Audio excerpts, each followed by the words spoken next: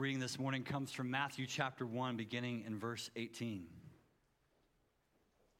Now, the birth of Jesus Christ took place in this way. When his mother Mary had been betrothed to Joseph, before they came together, she was found to be with child from the Holy Spirit. And her husband Joseph, being a just man and unwilling to put her to shame, resolved to divorce her quietly. But as he considered these things, behold, an angel of the Lord appeared to him in a dream, saying, Joseph, son of David, do not fear to take Mary as your wife, for that which is conceived in her is from the Holy Spirit. She will bear a son, and you shall call his name Jesus, for he will save his people from their sins. And all this took place to fulfill what the Lord had spoken to through the prophet. Behold, the virgin shall conceive and bear a son, and they shall call his name Emmanuel, which means God with us. And when Joseph woke from sleep, he did as the angel of the Lord commanded him. He took his wife, but knew her not until she had given birth to a son, and he called his name Jesus. This is the gospel of the Lord. Praise to you, Lord Christ. Would you pray with me? Heavenly Father, we do lift up the name of Jesus. Lord, it is the name that is worthy of praise.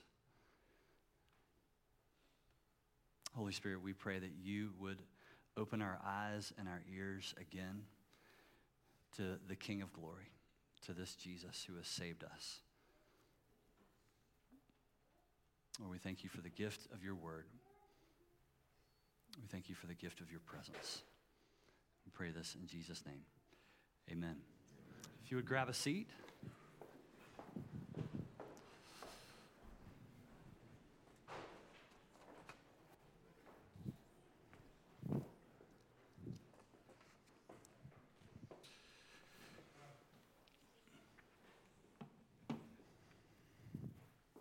Well, again, good morning. Well, this Advent, we have been in a series where we're focused on our hunger for God.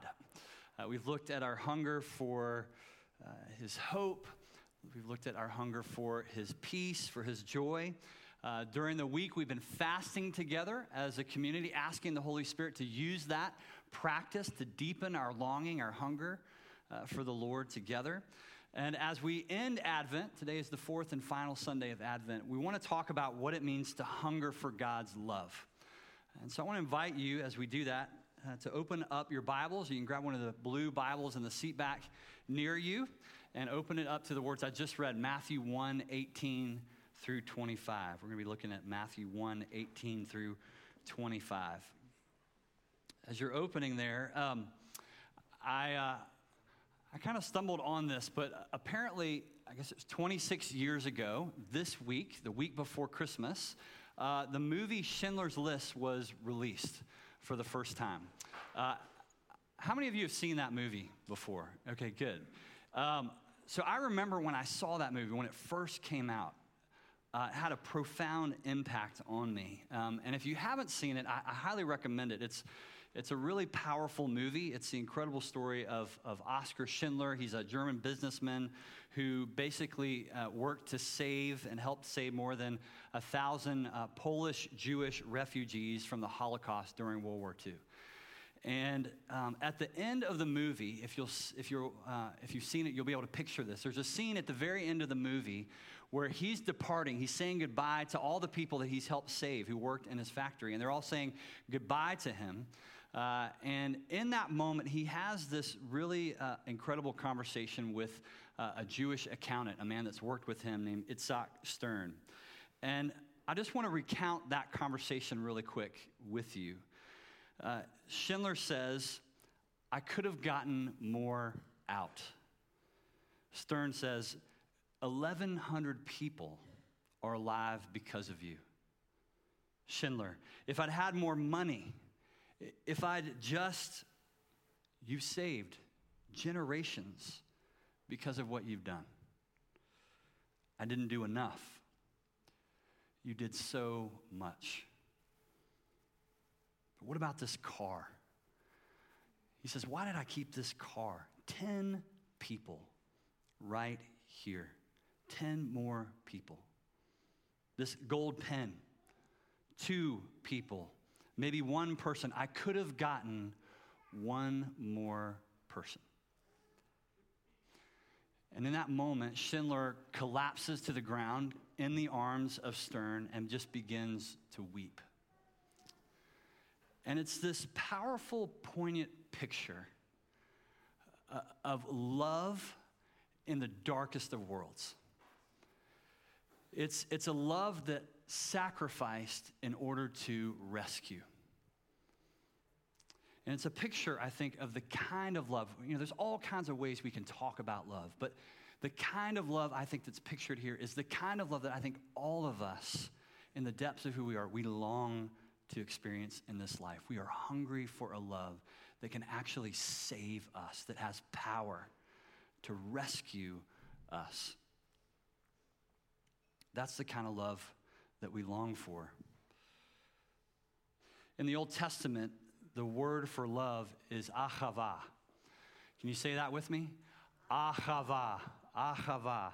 It's the word that's used over and over in all kinds of different contexts. It's used to describe the love between a father and a child. It's used to describe the love between friends, between lovers, between even people and their king, or people and their God.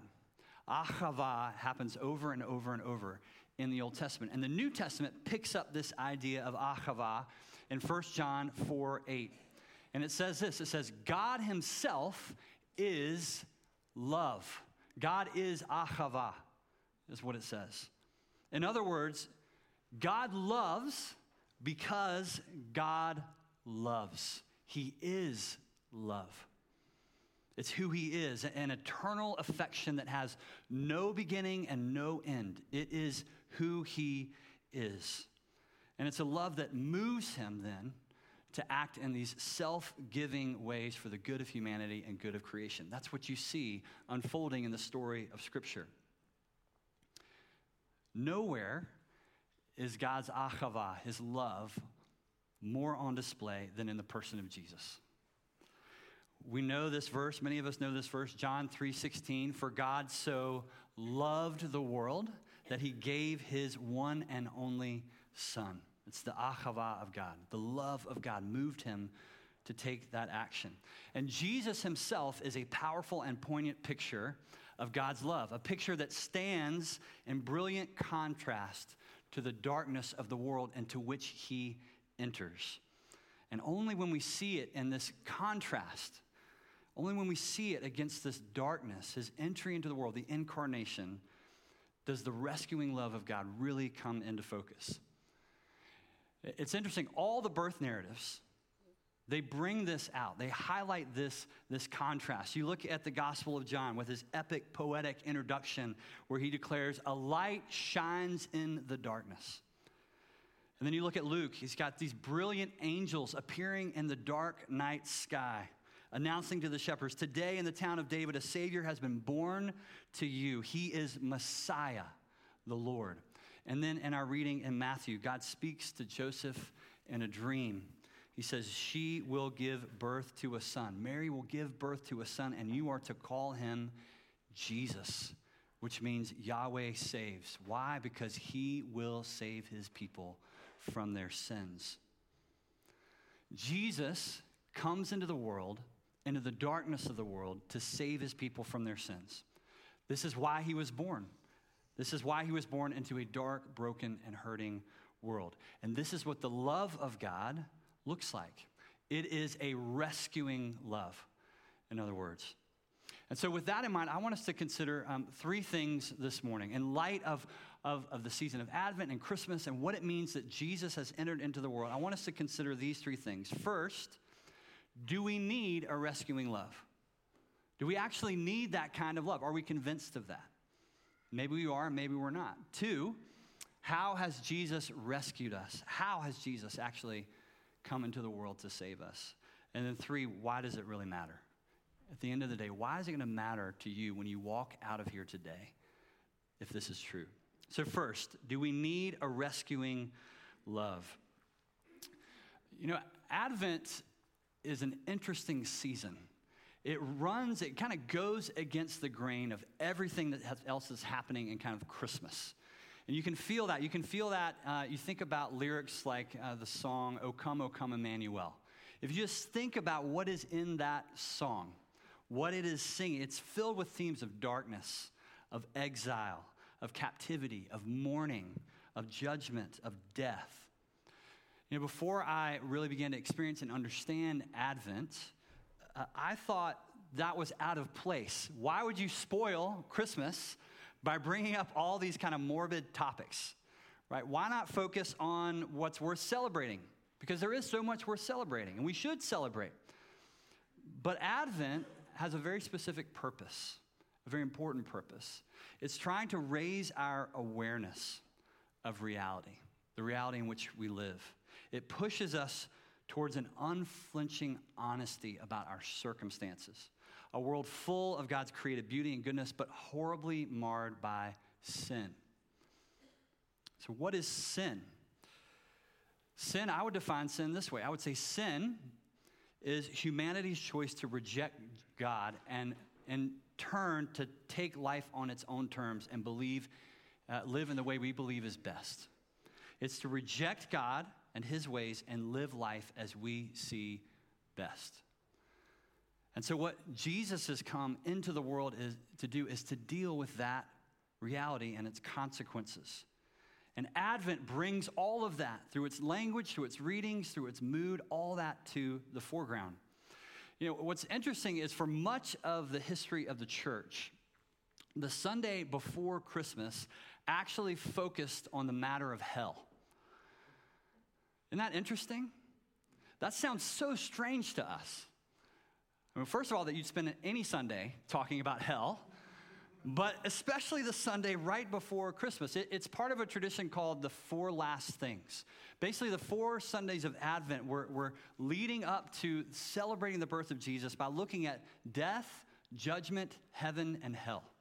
That's what you would have focused on over those 4 Sundays. And again, that sounds bizarre to us. As modern followers of Jesus, we don't like to think about this idea of hell, let alone, again, at Christmas. But I think, again, it was very intentional because it gave voice to the darkness, to the hell, in other words, in which Jesus himself was entering into. And it reminded the church of its need for a Savior, of its desperate need for Christ. One Christian author, I thought, had a really helpful summary of the Bible's view of hell. She said it this way. She said, despite what we tend to think, hell is not a place. It's not a place, it's a domain. It's a reign. It's the domain of evil, the sphere where wickedness rules. It is, I believe, necessary to posit the existence of hell as a way of acknowledging the reality and power of radical evil. Because in the Bible, evil is not vague or limited to poor human choices. It is an evil intelligence determined on its own supremacy. I don't know if you ever thought about hell that way. We have a lot of caricatures and ideas, I think, floating around about hell. But hell as a realm, the realm of evil.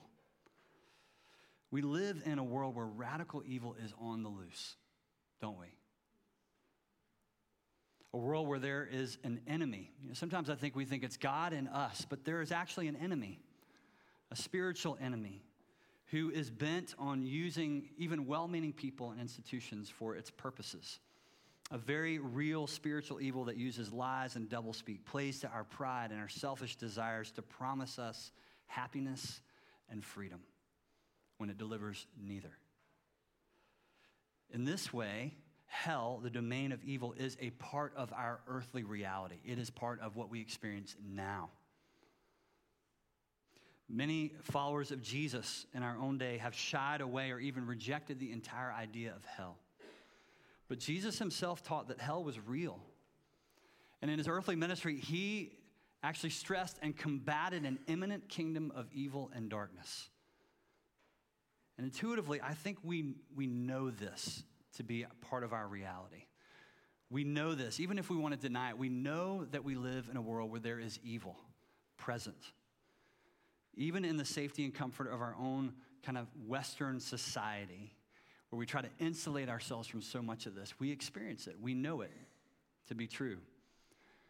I mean, after all, how else do you explain a world where there are Auschwitzes and Pol Pots?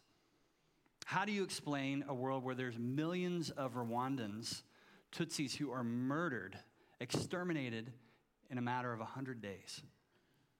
How do you explain a world where the color of a person's skin or their gender determines their value as a human being? How do you explain a world where children are raped for the entertainment of wealthy men? Where in our culture, abortion and infanticide are actually talked about in terms of women's rights? How do you explain a world like that without radical evil? And it's not just loose on our world, it's loose on our community, on our lives. Evil is present. It bores into our lives through addictions to pornography that destroy our souls and our families. It fostered dependence on things like alcohol and other things that we use as kind of a comfort against the onslaught of anxiety and fear that we experience. It encourages us to hold grudges, to spread gossip, to hide harmful secrets from those that we love. Radical evil is loose in our lives.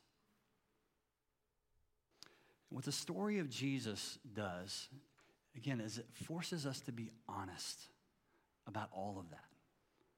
Not to show up on Sundays and pretend like everything is okay when it's not. To look out on the world and think everything's going to work out if we just have better education or the right people in political office or whatever else solution we come up with. The story of Jesus wants to bring the dark reality of our lives into focus so that we can see how desperately we need his rescuing love. It names the consequences of our rejection of God, and the Bible calls that hell. It is a place of hopelessness, of despair, of foolishness, and darkness. And yet into that darkness comes the messenger of God, and he says to Joseph, "Do not fear. Do not fear. Mary is giving birth to a son, and his name will be Jesus, which means God saves, because he will save us from our sins."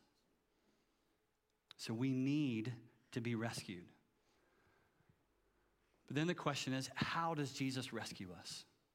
How can Jesus rescue us from this darkness that we find ourselves in? I wonder if Joseph was asking some similar question in this moment. His world was crashing in on him. His virgin bride had told him that she was expecting a baby in their tiny village. In this day and age, in this culture, it would have been a horrible scandal. It would have been devastating to him, to his family. Her life would have been at risk. It was a moment of darkness and anger and confusion. And in that, he felt the right thing to do was to divorce her, to just end it, to give up. I think probably in a moment of despair. But the angel says, "Do not fear. This child's name, which means God saves, will save his people from their sins." Now, Joseph would have heard those words, and he would have known exactly what that referred to, what that meant. He knew God's prophecies and God's promises to come and save his people from the hell that humanity had created. Jesus was the promised Savior. Something new, in other words, was happening. Something that was extraordinary. It was the advent of a new reality in the person of Jesus. And Joseph at least had some understanding of that because of what the angel told him. As Fleming Rutledge says, when Jesus entered the world, it was a collision of the ages where the struggle of the enemy against God continued, but space now had been made for the conquering love of God to enter the world. In other words, what she's saying is Christmas is like a heavenly invasion. It is a rescue operation that culminates in the cross and the resurrection and the ascension of Jesus. It is the taking back, in other words, of creation from the realm of radical evil and establishing the kingdom of God in this place on the earth. That's what happens at Christmas. All that begins. I love how Eugene Peterson says this. He paraphrases Romans 5. I just want to read it to you. He says, Christ arrives right on time to rescue us. He didn't and doesn't wait for us to get ready. He presented himself for this sacrificial death when we were far too weak and rebellious to do anything to get ourselves ready. And even if we hadn't been so weak, we wouldn't have known what to do anyway. We can understand someone dying for a person worth dying for, and we can understand how someone good and noble can inspire us to selfless sacrifice. But God put his love on the line for us by offering his son in sacrificial death while we were of no use to him whatsoever. See, Jesus' birth is a breakthrough moment. It is heaven breaking through into the kingdom of darkness. It is God's answer to the desperate cry of humanity. Someone do something. Someone help us. Someone save us from ourselves. And the answer is Jesus. You see, we are a people who are hungry for love.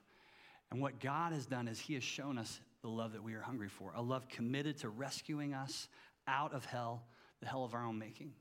A God who is committed and loves us enough to sacrifice everything for us. A God who loves us enough to suffer the consequences of our rebellion and disarm evil. A God who would do whatever it takes to bring a kingdom of radical love to displace the kingdom of radical evil. That's what God has done. And at Christmas, it's the beginning of the end for evil. It was the beginning of a new age. And one day, Jesus will return to finish what he started. He will establish a new earth where there is no hell, where there is no evil, where there is no evil one. Romans 6:9 says, death will have no dominion. Revelation 21 says, pain and suffering will be wiped from the earth. There will be no place for it in the universe in which Messiah, King Jesus, reigns forever and ever. This is the rescuing love of God. This is how God will save us through his son, Jesus. It is salvation out of sin and hell into heaven, a reality free from evil and death, a world conquered by love. That's what we celebrate at Christmas. So, why does it matter? Why does all this matter? What difference does it make when it's all said and done? I want to give you 3 quick things that I think really matter because of this. Why does this matter? First, because we all need to be rescued. We all need to be rescued. We need hope beyond what this life can offer. There is no lover, no spouse, no family, no job, no amount of money, no political leader or party, no institution that can rescue us and make this world right. Jesus alone can save us. The truth is, none of us can escape the pain and suffering of this life apart from God's help. None of us will love our neighbors as ourselves. None of us will love God with our whole heart. All of us will die. We need a God who loves us enough to come for us and rescue us. We need a God like that. So no matter who you are, no matter where you are, what you've done, where you find yourself in this moment or this Christmas, the truth is that God loves you. That is the good news of Christmas, and that he has done everything to demonstrate that love to you in the person of Jesus. And so he invites you to trust him, to trust that he loves you, to trust him with your life, to give yourself over to the God of love and to follow him. So first, we need this because we all need to be rescued. Second, because we need to remain resilient. We need to remain resilient. While Jesus has defeated radical evil on the cross and by the resurrection, it still wages war against us. The world we live in is hard. Many of us feel the weight, the burden, the blows of this life, even now. More than ever in our culture, we as followers of Jesus, I would say, need to remain resilient. We need to trust not in our circumstances, but in the promise that Jesus reigns and that he'll return. We need to be people who live our present in light of the future that will come, that is promised, that is true. That when the world pressures us to lose faith or to compromise, to give up what we know to be true, that God, we can trust because he's already secured victory for us in Jesus with life beyond this life. So our hope is in Christ, and we long for his return. So that makes us into resilient people. And then the third thing is because we are called to love. We are called to love. As followers of Jesus, we have become part of his kingdom invasion, his kingdom rescue mission. And the weapon that God has given us is radical love. That is the weapon, the spiritual weapon that we have. Love that is anchored in salvation, that brings hope, that brings joy, that brings justice. Love that brings salvation, that rescues those out of darkness and out of the grip of evil and death, that allows us to say no to the evil of this world because of who Christ is. Darkness, no darkness, is greater than the love of God that is ours in Christ Jesus. And so until he returns, we live as living signs of the promises of his kingdom. We live in such a way that we know the power of the Holy Spirit is in us and that we can push back the darkness of evil in this life. We stand as a sign of what's real. And what's real is that Jesus will return and evil will be destroyed. So I want to encourage you, as we enter into this season of Christmas, as we transfer from Advent into celebrating Jesus' birth, remember that he's come to rescue you. Remember that he is with you. He is Emmanuel, God with you. You can stand in the strength of Christ in this world, even as evil assaults you. And remember that you have the love of Christ in you, that you stand as a sign of the kingdom that has come, of the conquering love of a rescuing God. Would you pray with me?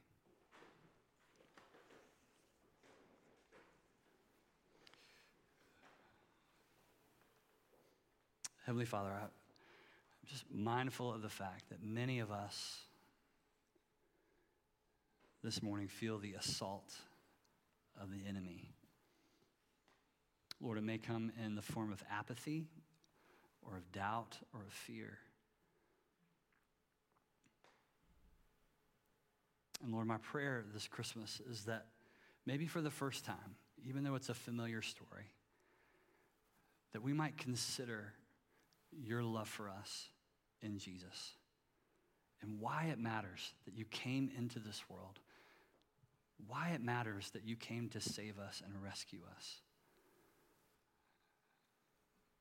That we might consider the possibility that indeed we need to be rescued and you are the only one who can save us. Lord, I know some of us just feel beaten down by the world. And Lord, especially at Christmas, we feel the pain of that, the loss, the heartbreak. And so I just pray comfort, Holy Spirit, that you would bring comfort to your people, that we might remain strong in our faith and resilient as we follow you.